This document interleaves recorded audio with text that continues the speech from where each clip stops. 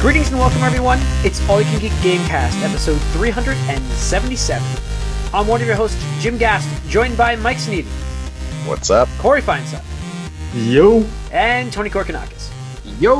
What's up, guys? Welcome to the Best of 2017 Game Podcast. We welcome you here. We're gonna go over games. There's gonna be spoilers if you probably if you haven't played some of these games. I'm sorry, but you can skip through. I've had to do it on some of the podcasts I listen to, but for certain spoilers. But we're gonna get into what we've been up to, and that's why, because certain spoilers. I'm not playing Wolfenstein 2 yet. I've started playing Wolfenstein: The New Order. Cool. Yeah. So it was on sale on Xbox, and I had, credit thanks to a certain company that gave us tons of credit this year, last year. Shout out to Retailer of the Year. Shout out to GameStop. So Brick and mortar store of 2017. Yeah, it was $10 for The New Order. I'm like, I'll pick it up. Here we go. Oh, nice. So, and it's not going to have any trade-in value, so I'm like, digitally is fine. So I picked it up on the Microsoft Store real quick, and I'm playing through it. So I got that, but I also finished Uncharted Lost Legacy. Finished and started, actually. I just played through that entire game. Really made me. Did you do the open world sides thing? Not really. No, I'm not interested in that open world. I mean, it was cool. I did like. I mean, those are all puzzles, though. Yeah. Excuse me. I did like the driving mechanic more in this one than I liked in 4. So. I mean, I would have been bored, but once I realized there was actually puzzles involved in each one. Well, section. Not each sort of part that you get. I'm like, all right. I got distracted, and I was distracted by them. I was like, oh well, I'll do this, and then you get wrapped into it. But I'm like, no. I'm playing through this because I want to play the story. I'm like, I don't care about the side stuff. So, it was a great game. Actually, I'm not going to call it DLC because it's like almost a full-fledged game at almost 10 hours of gameplay. Considering the first one was like 10 hours. So. Yeah, I mean, they did a great job with this, and I like the dynamic with the two characters. What's her Nadine and Chloe. And I thought they were, at first I was like, I'm like, I'm not really liking these two characters. I'm like, and they buddied them up pretty well, and you get to see another character from both of them. Did you like the return? I did like the return. I liked him better in this one.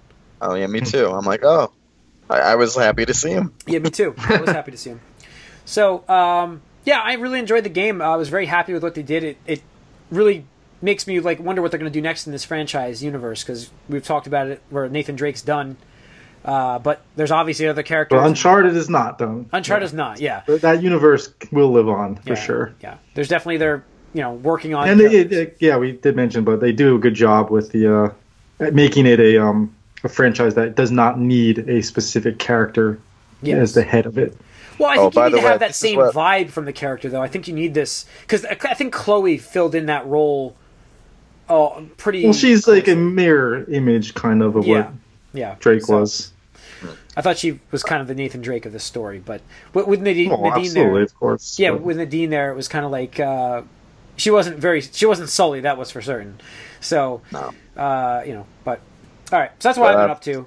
Did you like the setting of the final scene, though? And how that was sort of a shout out to the greatest hits of the franchise. Yeah, I thought that was pretty cool. I did like that. I liked all of that, like that whole last sequence there. They really got away from the supernatural aspect from the other games. Still, I expected that to show up in this, but I know, but I think I was expecting it to show up. So, but good game. Glad I played it. Like I said, I'm on to Wolfenstein now, and back to now that I'm back at work, I played Xenoblade Chronicles a little bit. So, nice. Not much yet, but I've been very busy at work, so not much. But good. Mike, what have you been up to? A lot of Battlefront 2. Really? I mean, okay, really? Really? Yeah. The thing about this game is, it's frustrating because it could have been really, really good. But as it is, it's still okay. They turned off the microtransactions. They're still off, and that's good because the impetus to do that is so strong. I might have cracked and done it by now. Yeah. Wow. Now it's not too hard to get the heroes. That's not, you can do that after a handful of hours. But what is hard to do, so you can unlock all the heroes. It's not an issue. What is hard to do is upgrade all the different things you want to make them the star good. Cards, right? Yes. Star cards. So there's classes, and I'm not a fan of the class system, Although as I'm getting better, I'm sort of seeing the point of it a little more. But when you first start with them, you're just going to struggle through each of them. And they basically make everything better. Like, one will make your scope zoom farther for, like, the sniper class. The other will just, like, add health to your base health.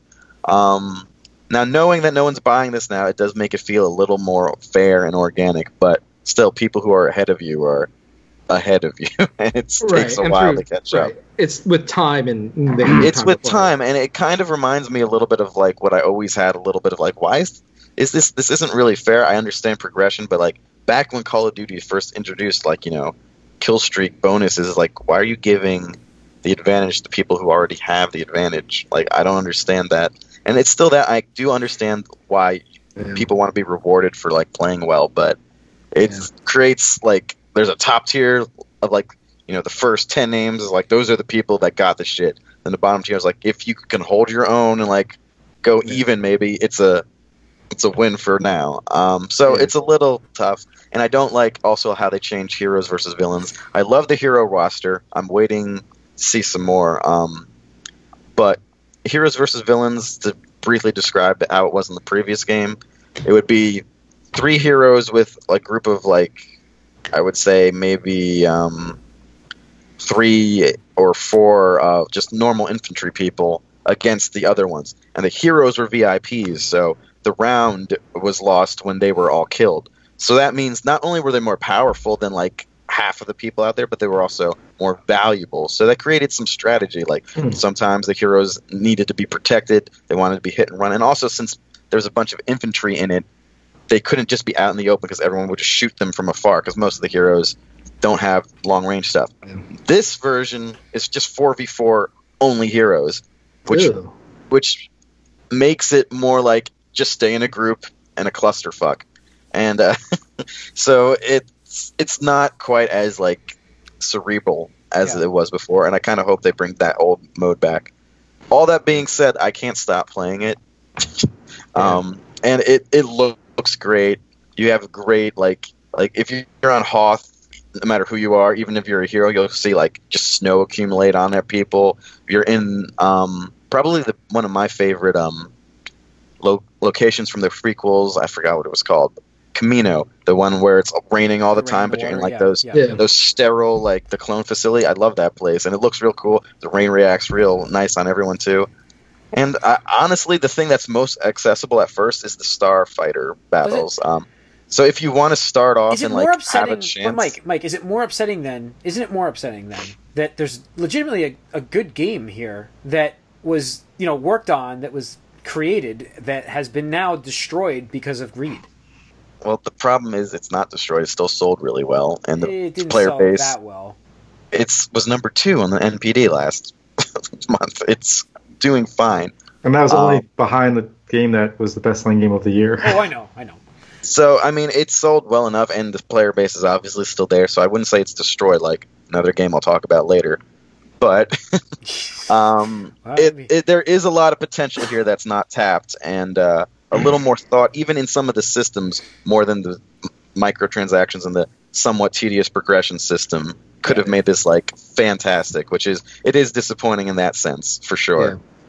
I didn't play the game, but it is disappointing to me that, you know, it sounds like they have a great... I mean, they learned their lessons from Battlefront 1 that, you know, they had to have the single-player content. I forgot. I didn't even mention that, and I did enjoy that. I liked how it expanded the universe the way it did. It wasn't long or anything, but I did enjoy it. Yeah. And, you know, the multiplayer seemed like it had, you know, a lot of care and attention to just all of the different aspects of battle. It's just that the EA greed, you know, I even though they turn out the microtransactions, I can't in good faith right now. Well, because they're going to turn it back. I really can't. Right, I can't. Maybe down the road, you know, when they're like, "Hey, look, we recognize the problems. We're coming up with a new fair business model." You know, that's not pay to win, because that's the thing that irks me the most. Yeah, if it was just cosmetic bullshit like League of Legends, Overwatch, I wouldn't have a problem. I wouldn't have a problem at all. That's also kind of a reason why I'm playing it a lot now, because in this future they might turn it back on. So it's like, for now, it's earn your spot before it's pay to win. Yeah, you know, that's kind of how I'm feeling. If it's still like that, then I'm just not going to do it. You know, I'm going to wait for the new model. You know, they need to completely redo the microtransaction bullshit. They need to go away with the star card bullshit, because, you know, if it's strictly like, hey, you played this game way more longer than I have, and your, you know, rocket jump is better than mine, fuck that. I'll wait until somebody else comes along and makes a good Star Wars game again. Yeah, I will say, again, if you're looking for the most parity due to the Starfighter stuff, but the infantry, you're screwed more often than not. Yeah. It was kind of funny, though, because this weekend I remembered I had a pre-order for the Battlefront 2 collection. I went to GameStop, and in my head I'm just like, ugh, like I really... Like, I'm thinking about what excuse I'm going to come up with, or, you know, if they want to push me to, like, put it on another game or anything like that. I'm like, okay, I got this whole, like, Venn diagram chart of, like, if they say this, I say this. If they do this, I will say this.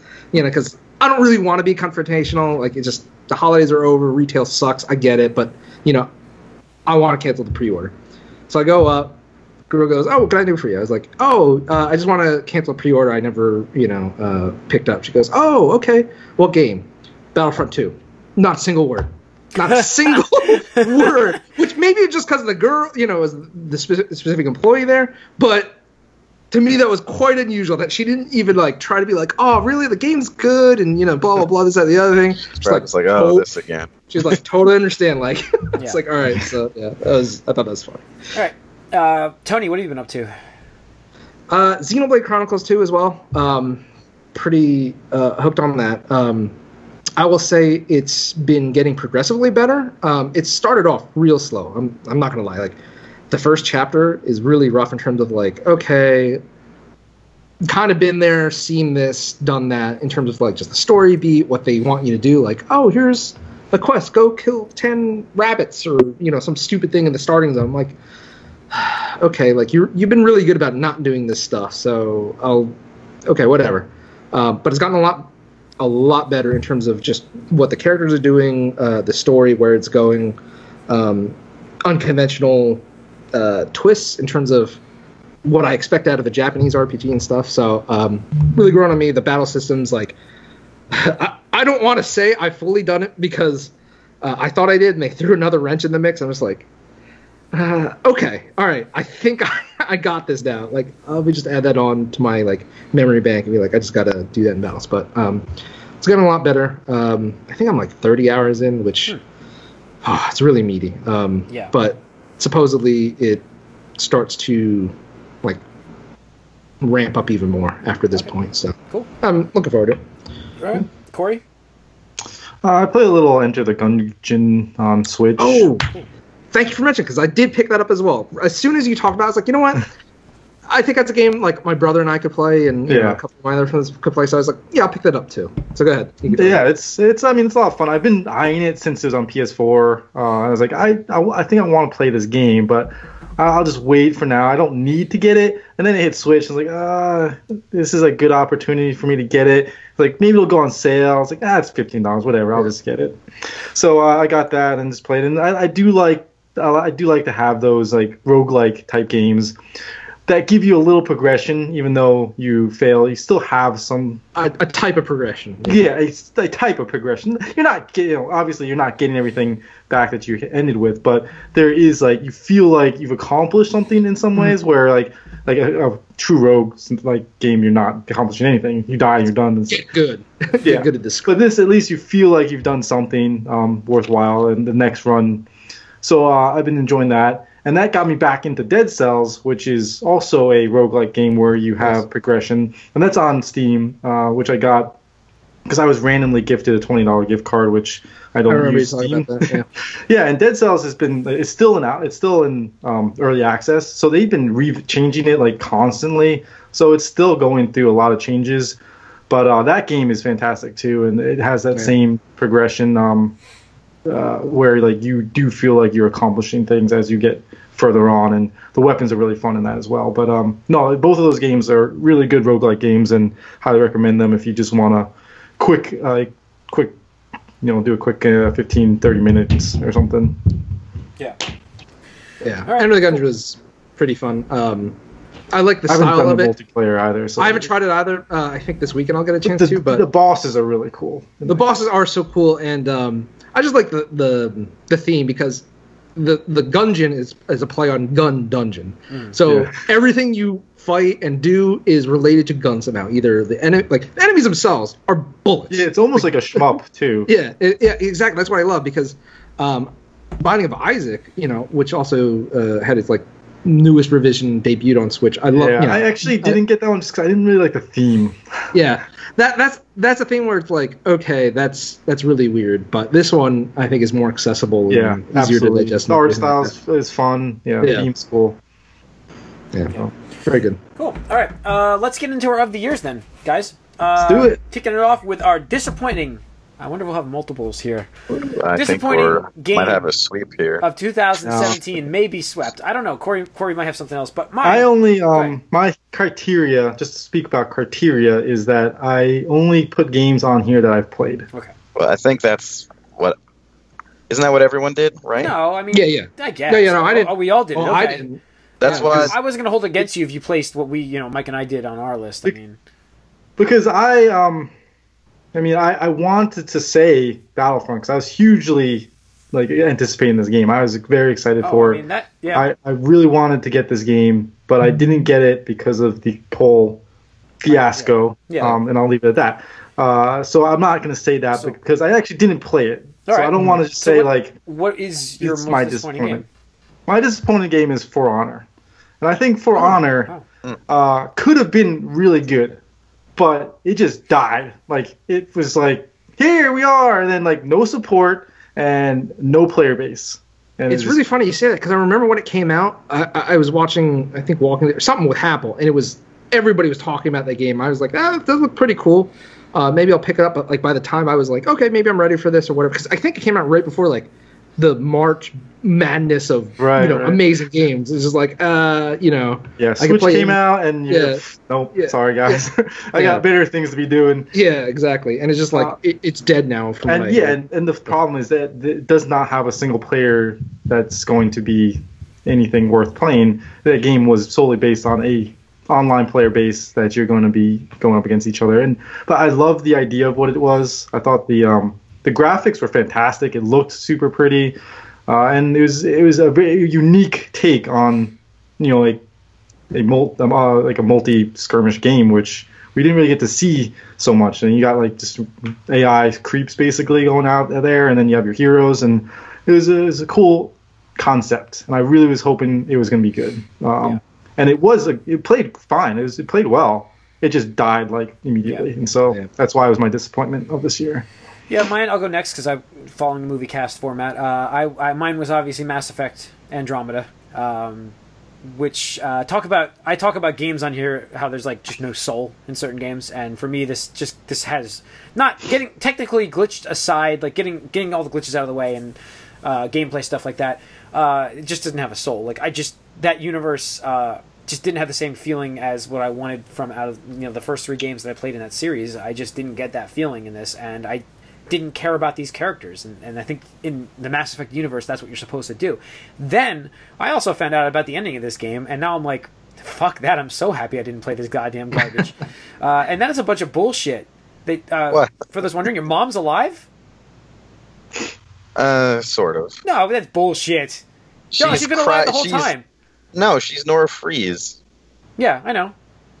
Cryogenically frozen. That's not really the ending either. That's a side thing you can discover. And that's a tie-in that they'll never finish. Well, that's well, I'll go into this now. This is my most disappointing of the game of the year as well. And to me, the biggest disappointment is I did get some enjoyment out of this game. I would have liked to see that followed up. Technically, combat-wise, Mike, it was very solid. Combat-wise was good. There was a lot to do. The worlds were pretty big, although not all of it was that interesting. Some of it was, some of it wasn't. It wasn't. Jaw was a decent character, and Cora was okay. No, she wasn't. Well, she was okay because I romanced her. Oh. And that was a good romance scene. She was okay because I was able to fuck they really went over the top on the romance thing. They went over the top. They didn't go over the top. Everything they did in this game was just it just didn't. It's but we're going to just take the same game you guys played and hope you love this thing. And the biggest problem was the rest of the crew. I would say for the most part was uninteresting, and they did not include enough new races to make it because it was a good new fresh start. Aside from the the glitches, which are when the first bad. starts, there's no new races. It's a good. That's what I mean. It could have been like the story restarted in a way we're that both in their disappointment of the year, guys. Yeah, I know. we're arguing with each other here. the story could reset the world in a way that I thought was kind of interesting, especially when you uncovered certain things that tied it back to why this Andromeda initiative happens to happen right before the Reapers fuck the world up, fuck the galaxy up or whatever. And I found that interesting. I thought that was good, and it was a good way to start the world over again. Except they didn't really do anything once they were there. There was just one new race, and that was it. They tease the Quarians, and they're not coming. It's over with. Well, yeah. Again, and that's disappointing too, because again, you think back to Mass Effect 1, and it wasn't that great, really. And I sort of viewed this like that, as like if this had been given a chance to sort of... Mass Effect 1's story was very good, though. Combat-wise, it wasn't good, but that carried along the story. But I just wanted a chance for this to sort of get better, fix its issues, and address it. And obviously, it just died instead, and it just couldn't... Yeah, I probably There's no saving it now. Cause if I knew that universe was going to be alive, maybe I would have finished that game maybe I would have run through it or something, but the universe is dead. It's never coming back.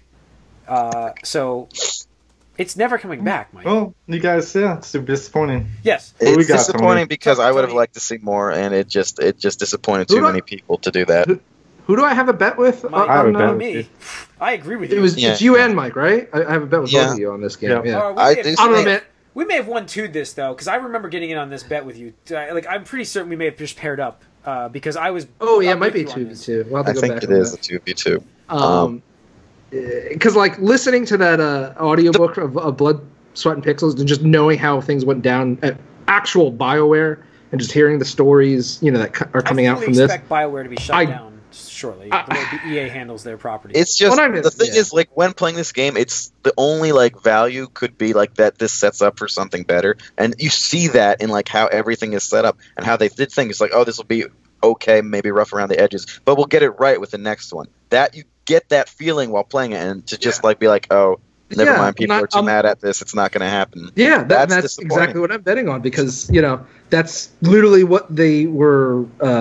being reported on, I think, at Kotaku and stuff, where anonymous developers, because obviously they still have their jobs at BioWare or EA, somewhere in EA, because they got broken up.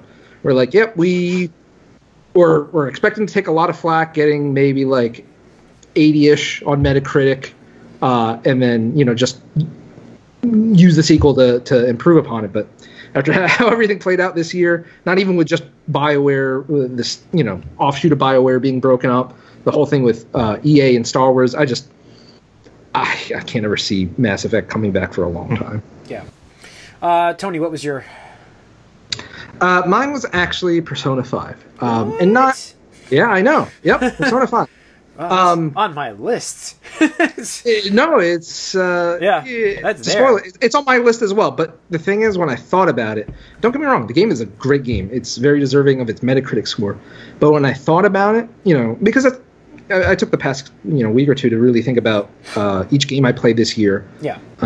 And what my final thoughts and feelings were on it at the end of the year, because in my opinion, I mean, this is a great year for gaming. Probably the best since, I don't know, 2006 or 7 maybe, when new systems were coming out and everything like that. But I love Persona. There's a lot of things to like about it. There's a lot of things to praise about it. But just in the amount of time it took for them to develop this game, because Persona 4 came out in 2008. Yeah. So it took them nearly 10 years, 9. It took them nearly a decade to get this game out. And thinking about that and looking at other games and seeing how far they're progressing in just one iteration in half the time, I just kind of expected, and here's, where you guys can point at me. My expectations of the game were probably maybe too high, in that because it had gone so long, it's been almost a decade since the last Persona game. What kind of crazy shit, are they going to have thought of for the gameplay? What kind of crazy shit are they going to think? Don't forget, they did have a game in between. But... No, they did, but I'm talking about, numbered... progression. Well, I'm just saying, I'm not saying Catherine was, a major game or anything, but that may have took development time away from Persona 5. Who knows? Yeah, but I mean, in general, I do agree that as far as steps from 4 to what 5 is, 5 is very much like 4.5 almost. Right, exactly. And, the biggest improvements were quality of life issues where, just the menus were faster. Yeah, exactly. Like all that stuff, the social links or confidant stuff, that was all, streamlined. And, they even gave you incentive to doing that, which is awesome because, unless you really cared about that stuff, I mean, right, it didn't matter. But I just really wanted them to progress and develop and refine or even reinvent the series in a lot of ways. So just in that aspect, it was disappointing, and I can understand that. But I mean, it's still a great as much as the other Persona games. Because I haven't even finished it yet. So yeah, it's still a great game. It's just what I wanted / hoped for, and even in retrospect, what I you're pulling a Jim here. Yeah. His last yep, exactly. That's fine. That's fine. But it's still a great game. Still a great game. Definitely. All right, Corey, your surprise. Sonic Mania. Really? Ooh. Oh yeah, I guess that could be there. Yeah, game that I still haven't played through, but they took Sonic and said, "Hey, fans, you like Sonic? You know how to make games. Make a game." And they made a good Sonic game, although it is based off of Sonic, original Sonic stuff, and there's a lot of the same things in there. Good Sonic games. Get the fuck out of here, Jim. Just get good at it. You're awful at this game. I saw you play it. Now I know why you don't like it. You were awful at Sonic games. I'm a Mario guy. Yeah, just as far as Sonic Mania is concerned, like you take the Sonic team and give them a chance to make a Sonic game, and then you give random people, not quote air quotes here, random people to make a Sonic game, and the people that just are like the product and like want a good Sonic game make a good Sonic game, and then the people who are paid to make Sonic games can't even make a good Sonic game. Yeah, it's ridiculous. Sonic Mania is absolutely my surprise of the year because of that fact and that they actually pulled off a good Sonic game. Yeah, that's awesome. I could totally see it. I mean, I was skeptical because Sonic, not had the healthiest growth over the last decade or two. No. But I looked at the reviews are great. I was like, you know what, you got to purchase that of me. And I still haven't finished. I think about the second to last level. I got to do that at some point.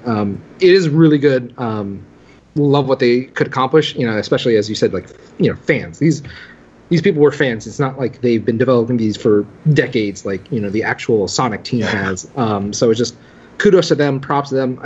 It sounds silly, but I hope the Sonic team can actually learn from these guys. Yeah, right. Oh, absolutely. And like, it was too late for Sonic Forces because I was already in the works. But now that they've seen Sonic Mania, it's like, all right, guys, maybe you can like collaborate a little bit here and just like actually do what fans want you to do and not like furry like shit here.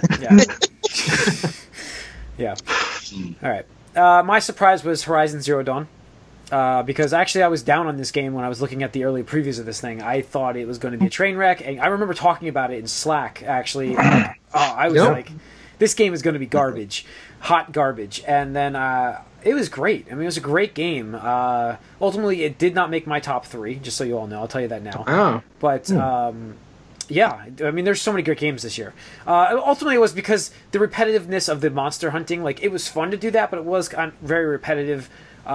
I really enjoyed the story and the world, but I felt like I felt like I was whistling quite a bit, whistling, and I felt like that got a little bit long. So I never did it that way. Yeah, so that's why I did it. I don't know why. So for me, but it was a surprise. It was a very good game. I mean, really surprised. It looks amazing, like holy shit, amazing.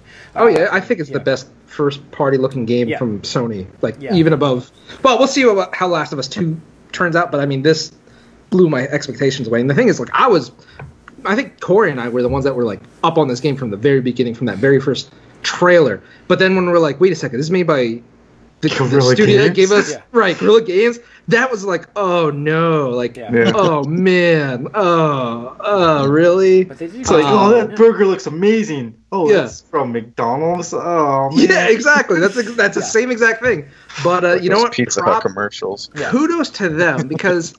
I mean, they went from the first game was fucking Shell Shock Nom 67 on PlayStation 2 and Xbox. Then we're from that to the Killzone series for almost a decade of just Killzone games, and they came out with a game that is easily Game of the Year material. On its own and stuff like that. Like, just had really strong competition this year. But like last year, I wouldn't have had a problem giving it Game of the Year, along with like Overwatch or something like that. But kudos to the team. Just, since you mentioned it, Jim, this was tied for my surprise of the year. I'll get into my other one. But yeah, just I loved it. Didn't expect it to be as good as it was after we found out the developer. The graphics were amazing. The main character Aloy, I really liked her. I think she's my favorite Sony. Right? I'm sorry, Aloy. Aloy. I know it's a terrible. It makes name. me mad because it should be Aloy. Yeah. I know it should be Aloy. Like it's supposed to. Right? It should be Aloy, but okay, Aloy. Yeah. She's great. The beast, the dinosaur, like the robot dinosaur, was amazing. I loved that aspect of the game. It just, to me, I really hated the human combat. I hope they focus less on that in the sequel whenever you get it. And the story, while it was interesting what they did, and I'll recognize that they did a unique twist on the usual post-apocalyptic stuff, it didn't play out the way I had thought the game to be when they initially unveiled it. And I kind of actually wish they left it up to like, hey, you're just trying to survive in a robot dinosaur infested world instead of like the tribe aspect. Cause I was like, I didn't really feel like that kind of stuff played out very well and whatnot, but no, awesome game. So tied for that for surprise was Nier Automata for me. I'm just mentioning cause it didn't make my top 3, but I love Platinum games. But what's his name? Yoko Tano, I think his name. He's very controversial in Japan, just in what he does and his expectations and stuff like that. So I was kind of cautious about the game. I never even played the first Nier because I was like, I don't know if it sounds like my cup of tea. But this game just reviewed so well, and they got Platinum to do the action elements of the game and whatnot. So yeah, I'll try it. But it really blew me away in terms of what I came to expect out of what you can tell in a story, especially in a video game, because the action is serviceable. It's not bad. But compared to Platinum's other works with, Bayonetta or even just, Transformers or something, it's not as deep or rewarding. I mean, once you kind of get the beats for it, it's same thing. Same combos, you exploit that same kind of stuff. I really enjoyed that combat system. I really did. No, and you did. That's great. I love that because I'm not saying it's bad. It's just, I wanted more because... Oh, it makes me interested in Bayonetta. Definitely right. does. So. Yeah, definitely. But just the story. I mean, I love robots. The whole game is about robots. Had some great story sequences. It's just the way they made you play the game almost 3 times to get the full grain of the story. Yeah. That was kind of off-putting. But the thing they did at the end, towards the end, was really unique. And it's one of those things that makes me think about how we can use video games as a platform to tell stuff or make people feel emotions that you could not get in any other medium. Can't be done in books, can't be done in movies. I love that last credit sequence. Yeah. Don't spoil it. But yeah, that. I mean, I will remember that for a long time. Yeah. I'm interested to know what you chose. I didn't even ask. I didn't talk about that with you yet. So yeah, I'll talk with you about it. All right, Mike. My surprise was also Horizon, actually. Oh, cool. All right. It's just, again, I probably seemed the least interested in this going in. I thought it'd be something kind of like Recore, which did that even come out? Yeah, Recore's out. I actually was started playing that. The reboot of Recore even came out. I almost started playing that. I mean, I sort of grouped both of these games sort of together as these quirky little robot things. It's whatever, screw that. But then the more I heard about it, the more oh, there might be something here. And then, again, this is one of those games that actually reviews sort of convinced me to get it because it just across the board was so well reviewed, and I'm glad I did because to me the story, I'm glad the story didn't go how I expected it to. I was afraid some Matrix bullshit was going to happen. I can see that. Yeah. So I was real happy with it, and the action in the game I really enjoyed because I guess I didn't abuse this like whistle move that everyone else did. To me, I just always tried to override like something and then like just have to fight each other. And I always liked that sort of like strategy of like getting enemies to like do part of your fight for you. And I just really enjoyed it more than I ever thought, and you might hear me talk about it more. Okay. All right, now we're going to get into our top 3 games of 2017. Number 3, Corey, kick us off. Number 3 is Destiny 2. I do really enjoy that game. No. I'm surprised by that, to be honest. I am very surprised by that. Yeah, no, the thing with Destiny 2 is that just like it's Destiny a very 1. flawed game, but the social interactions and community around the game really elevates it above What it is. Yeah, what you have there. So the game isn't what Destiny Beyond, Taken King and Beyond was at all, and you notice that much quicker than I thought you would, because first 20 hours I was definitely all in on that game. Even like just like every day or every other day, logging in, hanging out with friends, talking to people online, and teaming up, doing strikes, doing raids, whatever. It was just like that's what Destiny is to me, and it's just not enough there. And they took away a lot of the things that they added to make the game better in Destiny 1. They took that away in Destiny 2, and they tried to make it much more casual, which in this case did not service it for the people that are fans of Destiny 1 and what they had done before. But as far as the games that I played this year, it still ranks super high, because I probably put the most time in that game just because I played it with like my friends and stuff. But as far as what it is and my enjoyment, definitely top 3 for me. Yeah. So number 3.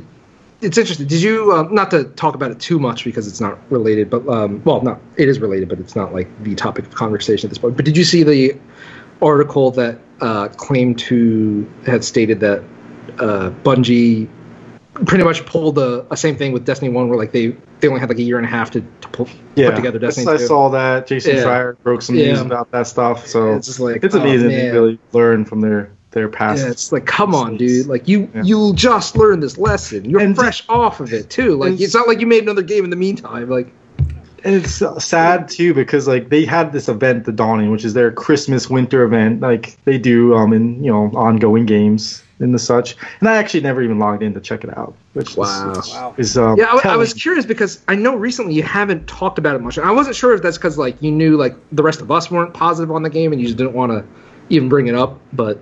I wondered if it was because you kind of fell off. Yeah, no, I just there's other things. Like at this point, I mean, I'd rather go in and do some Overwatch if I'm gonna play a game. So yeah, I'm hoping the DLC is gonna not fix, but just like give me more reasons to go in and stuff, because the last DLC did not really do that. So, but like I said, I do enjoy, and the combat is still some of the best combat in any shooting game, in my opinion. Yeah. Number 3 for me was Nier. So really, like I said, I just finished that game, but I'm very happy. Very happy that I actually played through it this year, before the end of the year, to get a taste. Or actually, I didn't really finish it during last year. I finished it this year, but great game. I actually enjoyed it. While I thought the twist was a little predictable for me, I overall really enjoyed it. I liked the combat quite a bit. I liked switching between a shmup and an action RPG. I really liked that, and.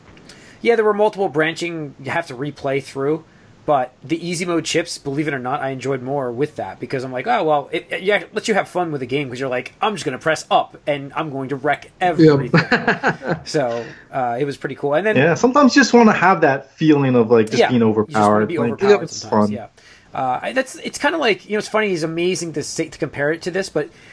Especially because Devil May Cry was not easy, but Devil May Cry during the regular mobs, you feel like an overpowered, like badass. I got the same feeling in this game from that, like the same idea.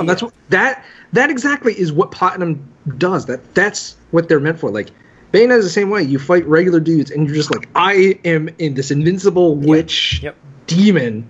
But then they throw these bosses at you. You're like, okay, well, let me see what I can do about this. Yeah, and you still so it had a nice vibe. I mean, I really liked that. But yeah, so it was number 3 for me. Tony? Number 3 for me was actually Persona 5. So just talk about strengths. It still does a lot of stuff great. The art style is just so well done. The graphics, even though it's not like pushing the limits of the PlayStation 4 by any means, because it's still at heart a PlayStation 3 game, everything looks smooth and crisp. I think they awesome. Oh, Nier's music was awesome, by the way, too. Nier's yeah, exactly. Both of those, both of those games. Yeah, it's cool though because you go from Persona games from PS2 era, and now you get a PS3 era game on PS4. Right. It's like, wow, it's like what? It's amazing. Yeah. Right, exactly. It's like what could a theoretical PlayStation 4 build, like original build, like look like? But I think they found that nice balance of art style and technical capabilities and stuff, without being super, millions and millions of polygons like Final Fantasy 15, character models and stuff. Probably the best UI in a game. Oh yeah, the user interface is slick. A lot of the characters are very good. I enjoyed. I really enjoyed that whole aspect. Yeah, the characters are great. The music, awesome. I could listen. I listen to the soundtracks for that. On a regular basis. So it's just awesome game. Cosplayed as a character. Cosplay as a character. It's just. It's not a multiplayer game, but like within the community of Persona, you get that camaraderie. Like, you're a Persona fan, I'm a Persona fan. Like, let's talk about our shared love. It's they do have a like, hey, what's people doing? What are people doing here and stuff? Yeah, and that's the thing that I really like because even within the story, that's what they touch about. It's very modern game where it's like, how do things like social perceptions, especially with the advent of social media, how does that impact society? And I'm not saying they did it an elaborate job or anything, but it does make you think, especially given things that panned out later on in the year. It really makes me go, wow, like, were the Phantom Thieves behind this shit? I don't know. Change of hearts. I don't want to make a joke out of it, but that's honestly, it's like, wow, that's that's crazy. True. But I mean, an anime is coming too for this. Yeah, exactly. And for those people that can't commit, I mean, my real big gripe was I felt like it overstayed its welcome just a little bit too long. That made number 2 on my list, by the way. That's my number 2. Okay, awesome. So I can just tell you right now, like, that's the reason why it wasn't better than. I mean, it's really good, but it's just a little long. Like, it's just a little bit too long. 85 hours. Yeah, if you're not into that, I would hopefully the anime is going to be it's going to get all the awesome aspects, and you don't have to dedicate 80 hours of your life to it. Yeah, this was like number 2 on my list because I played the hell out of this game and loved it. I loved getting all the social circles going. The extra the enhancements you get from battle for that really made it worthwhile. At some point I really wanted to go back and replay it. I saw it on sale in Best Buy right now for $23, and I'm like, ooh, here we go. I don't know, but I've played so many RPGs recently. In fact, my entire list is RPGs. But Persona 5 for me made number 2 because of how long I played it. I played 85 hours of that game. It's probably the most time I spent in any game this year, and just loved it. I actually loved the soundtrack. I actually listen to that soundtrack still on occasion when I'm at work. I just throw it on because it's that good. See, John, I'm so happy. Not only did I convert you with Fire Emblem, I think me and Corey converted you with Persona, so you're a Persona fan now. Like, it's what it's all about, man. Yeah. This is what it's all about. Yeah. Mike, you're number 3. My number 3 is Sonic Mania. Hey. Ooh. Yeah. Again, like obviously, I was a Sonic fan, and I played through this game with Sonic and Sonic. I don't know how this didn't make your biggest surprise because there hasn't been a good Sonic game in like. It wasn't as surprising because once I saw like what it was, I'm like, whenever this comes out, this is going to be great. But I just didn't know when it would come out, and it did take a little while. But you were like, "Oh, it's going to get delayed." I was like, I don't know. And no, it's the thing about each of these levels. And the Sonic games are some of my most replayed games ever because they're pretty accessible and like you can play it again and go for emeralds. They're a lot shorter than you remember them being as well. Yeah, and you can like do something different, like go for the additional challenge of like getting the emeralds, which me and my brother did with 2 players in Sonic 2, which is really hard to do because you have to coordinate that, get the rings thing, and got to have enough rings, the right spots. And we did it for the first time ever, like last summer, I think.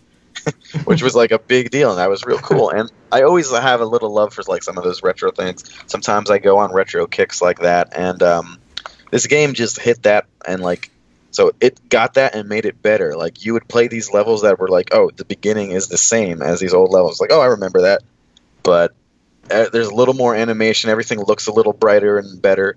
and then things change up in like some very interesting ways. Like, oh, this is how that level would be like just expanded on and made like just more, and that's what happened here. So, to me, it's just like a very good trip down memory lane, but more like there's enough new here to make it very interesting, and it was like legitimately what Sonic fans have been waiting for like 20 years.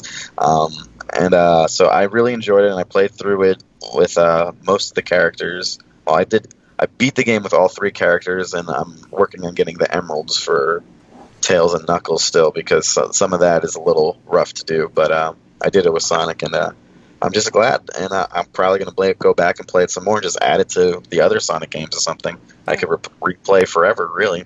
Yeah. So yeah, it's number 3 for me. Cool. Corey, you're number 2. My number 2 is Wolfenstein 2. Nice. That game. That's why I really want to play the first one now and get to that game, because everybody's talking about it like crazy. Yeah, it's really good. I still think I might like the first one better, but as far as what this game does, is it builds on that, and I love the setting. I'm a big fan of the World War II setting. Anytime you can kill Nazis, I'm all for it. Go for it. Let's do it. Here you get like a alternate reality where the Nazis win, and you have to deal with that. And it's really good take on that trope with the not necessarily trope, but it's a very overdone, as we said before. Like the World War II thing is very overdone, and it's just a refreshing take on that.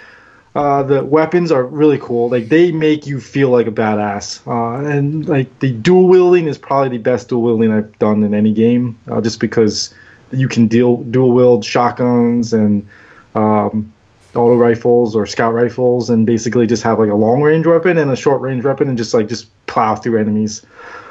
And some of the art work is great. It's the art direction's cool.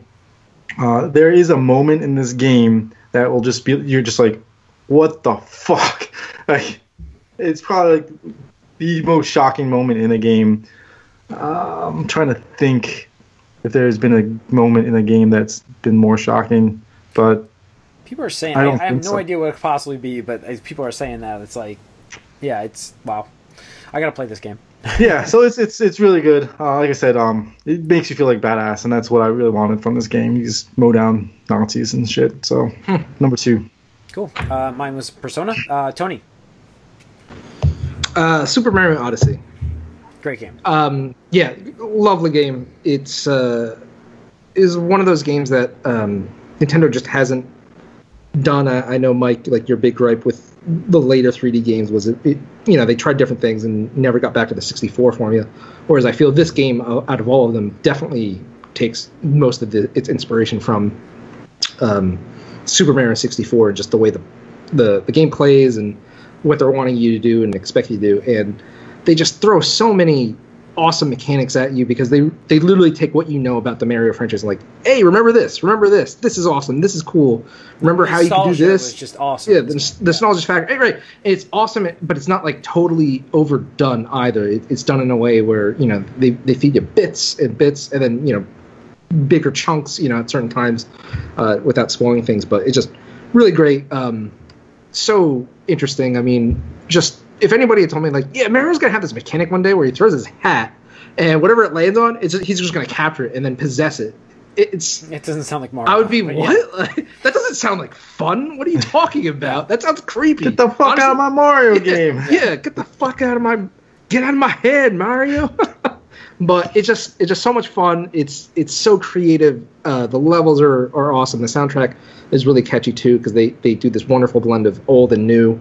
The ability to do just a lot of really crazy things in a Mario game, and just it's a lot of fun. I mean, the whole time you're just like, at least I found myself smiling, grinning at ear to ear, because it's like, yeah, that's fun and that's happy, and it's a feel good place. Because I feel like in today's world, which is games and graphics and story is having evolved, there's some times where you're having fun with the game, but how often are you you find yourself smiling at it and stuff like that. Yeah. So.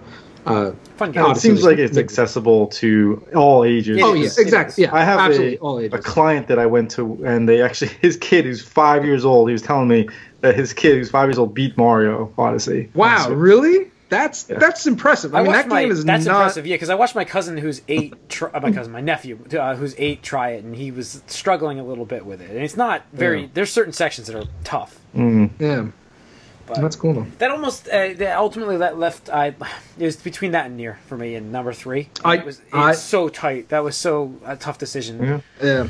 All right, Mike. Well, one disclaimer is I haven't played that or Zelda yet. I'll just say that right now. So you can't put them on your list. Yeah. No, I can't put them on my list. So my number 2 is going to actually be Horizon. Okay. And there's a tiebreaker going on between 1 and 2 that had to actually do with DLC. Yeah. And the DLC for Horizon was good, but it didn't blow me away like the DLC. At least, even though it's not even here, all of it that's making me excited. But yeah. Anyway, we'll get to that later. But again, Horizon. Again, I got more, I think, out of the combat than you guys did, just because I tried the whistle like once or twice. I'm like, this is stupid. I don't need to do this. I rather once I was able to upgrade my override thing and like take the animals over, I'm like, I'm gonna do this. Try to do this every time. I'm just gonna try to sneak behind one and do it, and go from there. And I had some fun. I had some challenges, and I really enjoyed it. And again, I really liked the way the story went out. I know the tribes. I can sort of understand the weakness with like the tribes, but like, you always get tribes when you do a post-apocalyptic world anyway. They're just different types. Yeah, I mean, you get groups of people. Yeah. Sure. The disconnect for me there was like your initial tribe, the Nora, was it? Yeah, or the more primitive than the Nora, like a lot of the primitive. Totally understand.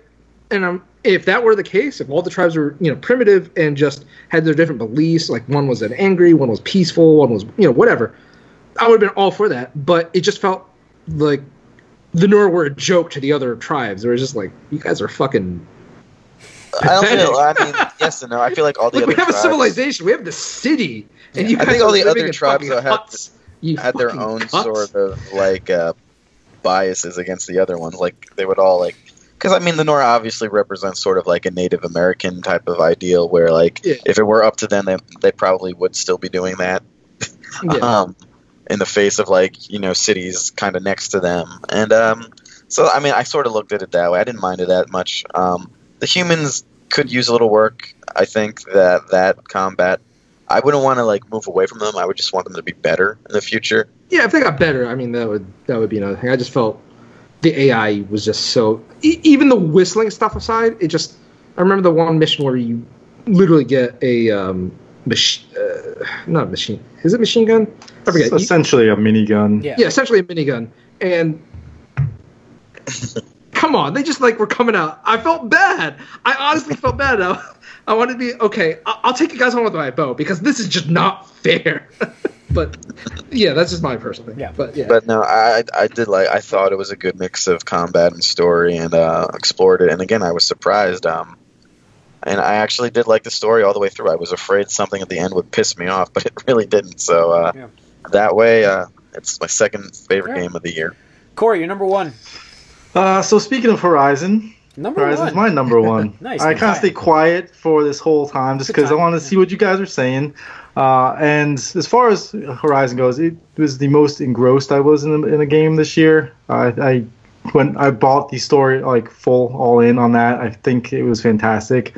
I went and tried to find every little piece of like lore text that they had and audio that they had to get more of the lore. I think that really does help a lot to give you context as to what's going on in the world. And it's a shame that not everything is like easily accessible. Like some of it has to be searched out and actually.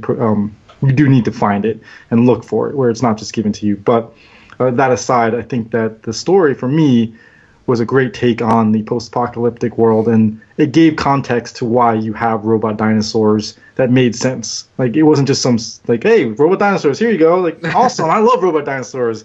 It's like there's context to it, and it is interesting when you get to the point where they kind of explain like what happened, and like, wow, you're not anywhere near like that time period. This is way in the future. Like they tried to restart it, it failed, and it's been going on for a while. And this is finally at the point where you're actually now starting to rebuild that civilization, and they gave context to why like grass is actually propelling these robots to to be energized or whatever, have energy or be alive. Yeah. For me, the combat also was amazing because it gave you opportunity to do whatever you wanted. So if you felt like the easiest thing to do in this situation was to whistle and kill them, you could do that. Or if you wanted to pull out traps and set up different techniques wherein like chain reactions, you could do that. You could take override an enemy or a robot and have it go after them. I just felt like there were so many opportunities for you to actually approach the combat in different ways that it was always interesting. I do agree with you a little bit, Tony, where the combat against the humans just felt like it was the same as... Yeah. I didn't like that aspect of the game. I thought that was repetitive, but same as I didn't mind it as much. It just felt like it was the same every time you encountered them. Like every time you encountered humans, there wasn't that same aspect of approaching it and however you wanted. Like when you fought the robot dinosaurs, you could do whatever you wanted. Like I was saying, set the traps, you do all this stuff. With the humans, they kind of didn't have that opportunity. You didn't have the different parts of the dinosaurs that you could break off and then just go and use against them. I would agree with that heavily because, that's the thing is every time I came upon like a major dinosaur type enemy, and they had a good variety of them, I had to think, okay, how am I best going to use what I have in the environment that I'm in to take this thing down, and how am I going to do it? Like, probably need to get rid of that rocket launcher first, or the aiming, whatever. You were targeting different areas of of them, and also there was like a hunting aspect too, where like you could figure out how these animals behave, and then use that to your advantage as well. Mm-hmm. And I love that aspect of it, and as well as using the pieces that fall off. Like you can use some of the stuff, like the weapons that these animals have. You could actually use them and like have that mini gun and stuff, and just like blow things away. I did appreciate that, and like I said, the story for me was fantastic, and like my favorite story of this year as well. I think that it nailed it as far as I would say that goes. Too. Yeah. So too many stories this year. Yeah, and I like the performances. I do like the performances, and there are things in that game that you can miss that actually have a pretty big impact. That I felt like I know I mentioned to you, Jim, that you could learn about certain characters, and then if you go back to certain places, it changes depending on what you've done in the world. So I thought that was really cool as well. Yeah. It's funny you talk about. I'm not disagreeing with the story. Like I still did like the story a lot. It's just. I had wanted it to play out a little differently, or whatever. Right. But, I think it goes back to expectations. Yeah, no, I totally. Yeah, it wasn't like a huge miss for me. It was just like, oh, okay, I see what you're doing. But the thing is, they did live off on an interesting note, and and you know what, I'm still on board in sequel day one, absolutely, no hesitation at all. But it's interesting because 3 of my favorite games this year all have to do with like a post-apocalyptic world with robots in them. And they all have their own various reasons on why and stuff like that. Which it's just weird that it's like the theme. Yeah, it's weird. Yeah, well, every game you've talked about so far. Yeah. Even the surprises. Just like in the movies, it's all about like an old guy and a younger girl. My number one's probably Tony and I could probably go together on this one at this point in time. It's no question. We both did a spoiler cast on this, just the two of us. Zelda: Breath of the Wild. I'm just taking a shot in the dark. That's yours. Yeah, absolutely. Yeah. So while the game I would not give a perfect score to, again, the further away I wouldn't. There are aspects of Zelda that I want in the game. I want the dungeons. I want more dungeons, and I do want more. Talking about story, I would like them to enhance the story in the next game without a doubt. Other than that, though, I got to like live out, I guess would be like a childhood dream to experience like the world of Hyrule in its vastness that you can see. Like not just like what you got with Ocarina of Time, but like a massive world where go anywhere that you see. Promise is completely fulfilled.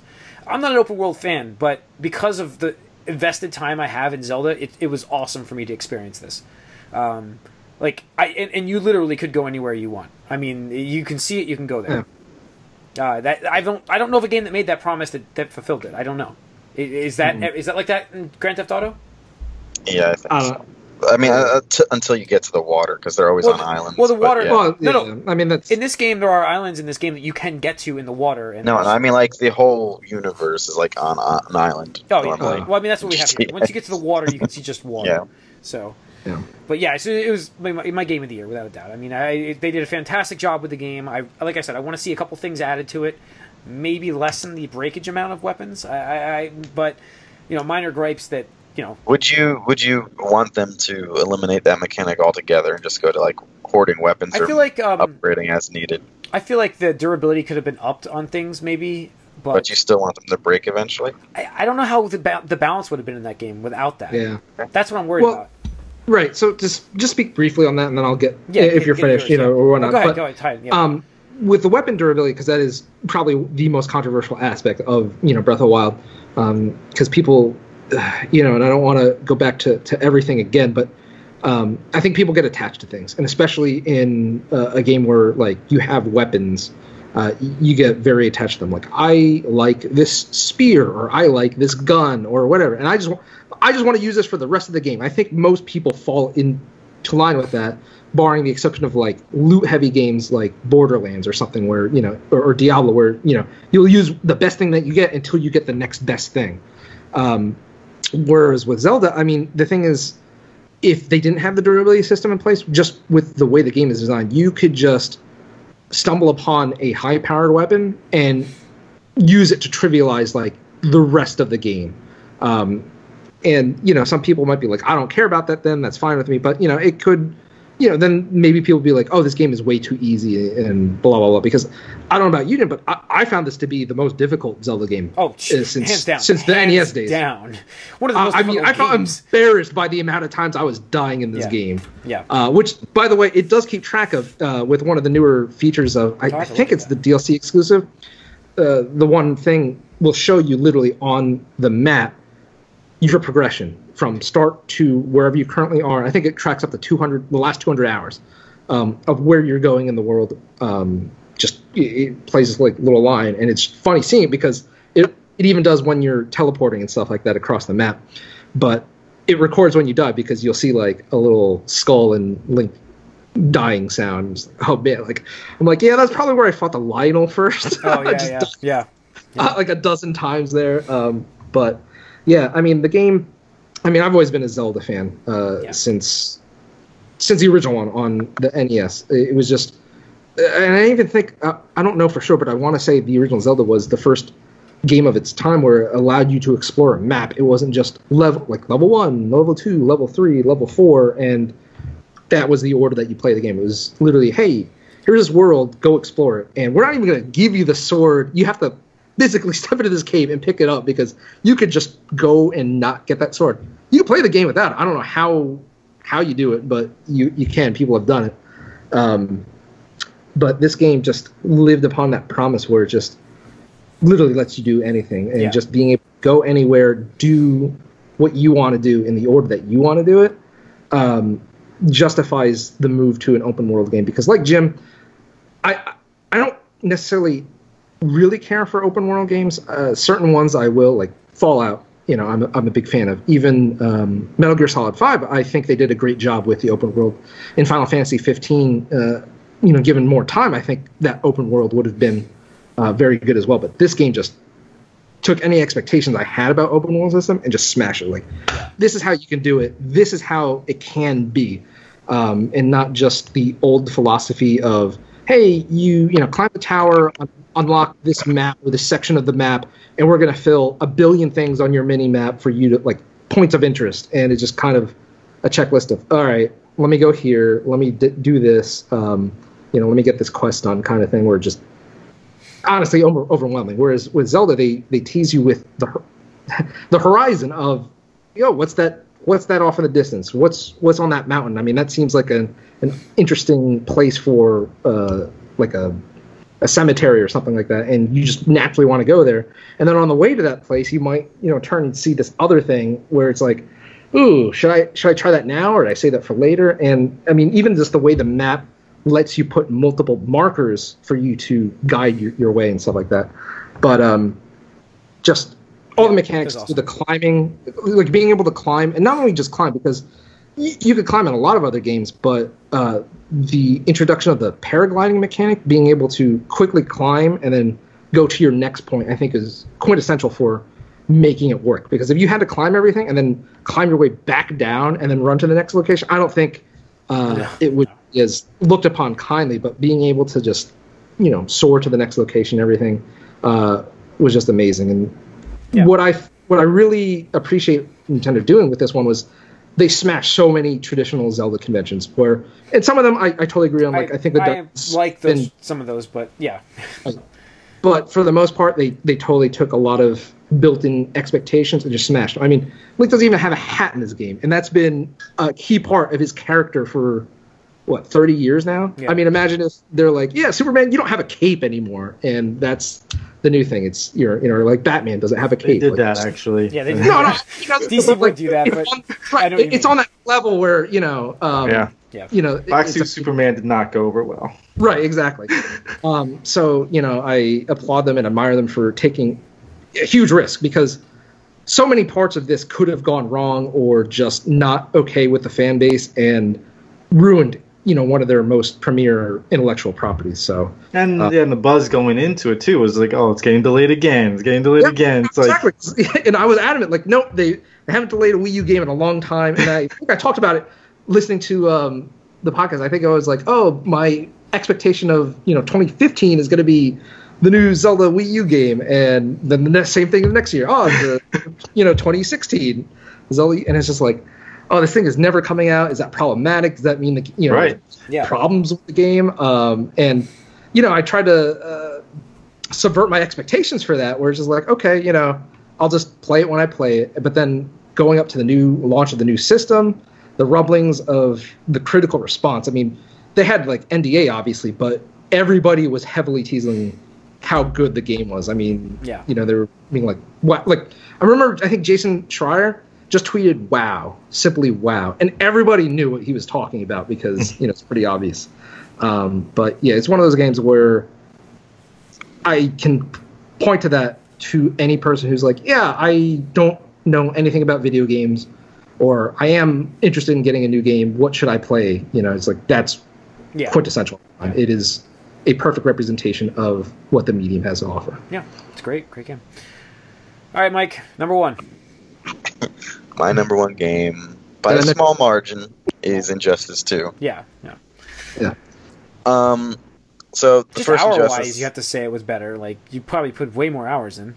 Yeah, it's the only game really that's held my interest throughout the majority of the entire year. I think this was Wombat's Game of the Year, wasn't it? I don't even know who that is. From Cadcast.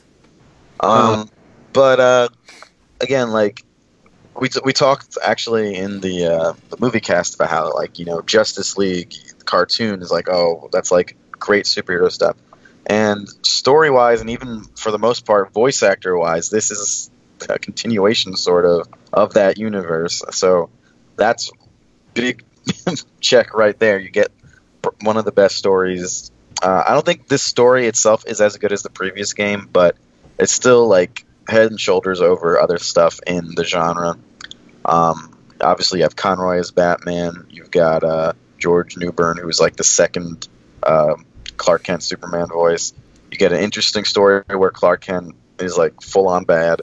You get a continuation from the last game, and just playing through this story enough alone is just like, all right, that's cool.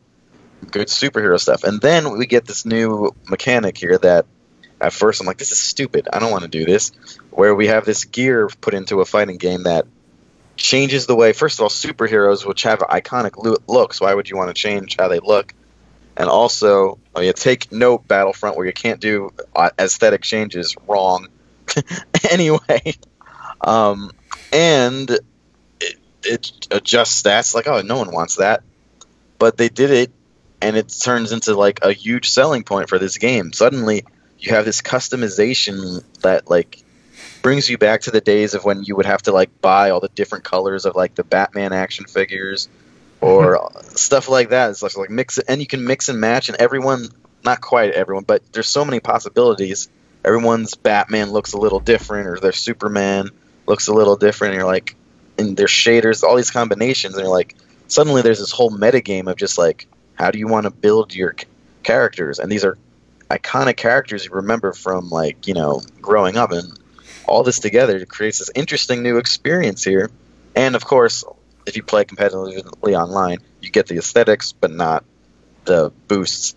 Meanwhile, the boosts are used to play this almost unprecedented amount of single-player content in a fighting game, where that is used to fight like bosses and arcade modes and different challenges that come up to you.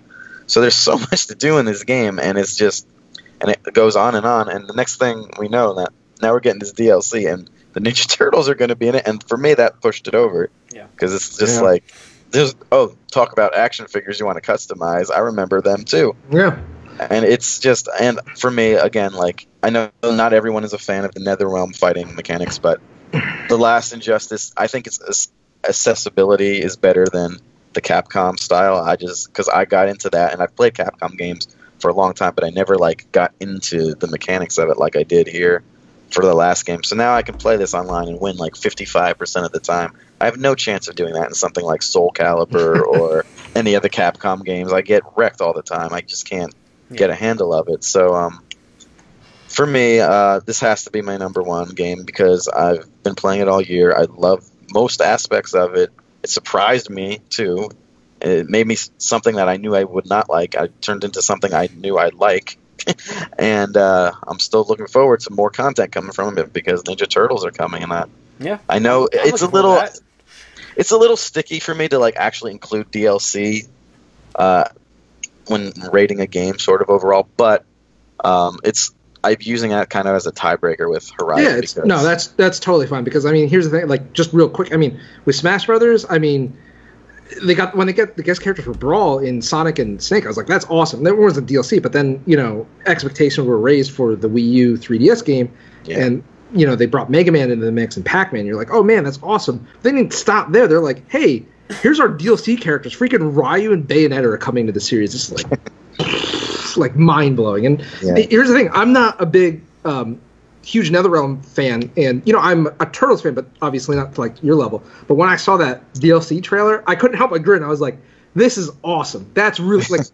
I have no reason to really care about this, but that is so awesome. And I went to Discord immediately. I was like, Mike, you gotta check this out. Like, I was just like, you need to see this. Like, I don't want you spoiled. I don't want you to just watch this. Like, please just watch this. And it sounded like it lived up to a good surprise expectation there.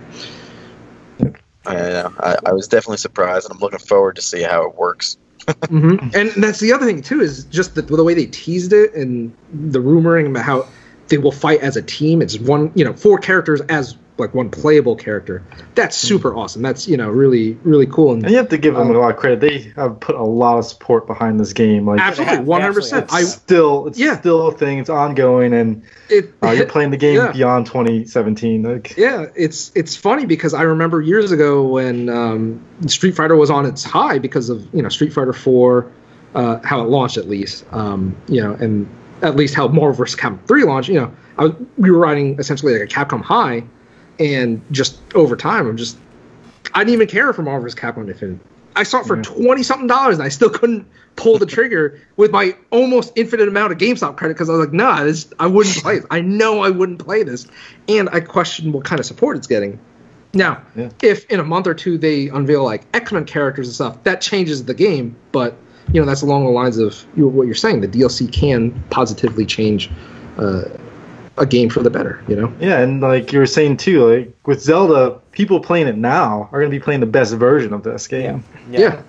Same thing with Injustice. People playing it now, they're going to be playing the best version of the game, and so like it's only going to get better with time too. Which a lot of people don't like. Oh, I didn't get to play. Like why? Like your game you enjoy is getting better. Like why are you upset about that? Yeah, exactly. I mean, it's like here's the thing: is I don't mind paying money. I like supporting the developers that make games I like. And as long as it's a fair model, and this is like what's great about this game is like there's not blind boxes in this. You buy what you want. Yeah. Right. Exactly. And I remember even podcasts when that the Gear system even came out. I was ragging on Mike a bit because I was like, dude, they're gonna monetize the shit out of this game, this and that thing, and they want to be like the most fair about it. Right. Nobody was happy about it, and they had one of the more fair implementations about it. So it's just. They're definitely awesome about that, and that's great. Even though I'm not the biggest fan of the studio, but the thing is, interesting enough that you mentioned this as your number one. I was going through my PSN downloads, because I actually picked up Bloodborne on sale because I wanted to go through that. And I was going through like other games I can download at the same time, just add to my queue. I had forgotten that they had given us Injustice As a freebie. 1 as a freebie. Yeah. And I was like, the ultimate one. I was like, you know what? You know, just not to shit on Just League. I was like, you know what? I remember by talking about the story and, you know, Jim talking about the story in the comics. And I was like, you know what? I'm going to add this to my downloads. Because the thing is, like, I'm not planning on playing it competitively or online or anything. But, you know what? I'll play story mode. You know, it sounds interesting. So, Yeah. And that comic is actually one of the better selling Yeah, comics. it's funny. It's a great what if storyline, honestly. Yeah, it is. All right. It's going to wrap up of the year, I believe. Let's recap our top 3. Let's see. Corey, what was your number 3? Destiny 2. Mine was Nier. Tony's, yours was Persona 5. Persona 5. And Mike, number 3? Sonic Mania. Corey, number 2? Wolfenstein 2. Persona 5 for me. Tony? Super Mario Odyssey for me. And Mike? Horizon Zero Dawn. And number 1, Corey? Number 1 was Horizon Zero Dawn. Mine was Breath of the Wild. Yep, Breath of the Wild here as well. Then, Mike? Injustice 2, which 2. we just talked about. So that's our top 3 of the year. And I just want to take a quick note here. I mean, this year was amazing. Oh, yeah. Simply amazing. And the thing is, you can't argue I could about the easily top talk games. about I could talk about a top 10, and all those games are worth playing. I mean, even though it didn't make one list, Horizon Zero Dawn and Nier, amazing games. And in any other year, they easily could have been Game of the Year. I mean, 2014, 2015, 2016 were all, in my opinion, kind of weak years. Uncharted 4 came out this year, didn't it? No, that was Last year? no. Last year? Okay, I couldn't remember. And I'm what not came an out this Uncharted year. fan. There's no way Yeah, Uncharted like 4 came out. Lost Yeah. Legacy, like I said, you just played it through it, and it was really good too. But it doesn't crack. No. It doesn't crack. No, it's I very want good. to shout It out to doesn't- Splatoon 2. I really like that game a lot. Yeah, that too, yeah. Splatoon. Fantastic. Switch I mean, game. even for me, like even the disappointment of Andromeda, I still like enjoyed my time with it, and that's just like one of the things this year. And there's games that I want to play this year that I didn't even get to. I enjoyed People- South Park. Definitely. I enjoyed South Park quite a bit. You know, I haven't even played the Assassin's Creed game. I don't think it's going to be as good as Horizon I per heard it's se. pretty But good. I'm looking forward to that as well. And the Nintendo games I want to play too, Yeah, and I haven't yeah. played them yet either. We'll see what 2018 brings. Thanks for tuning in.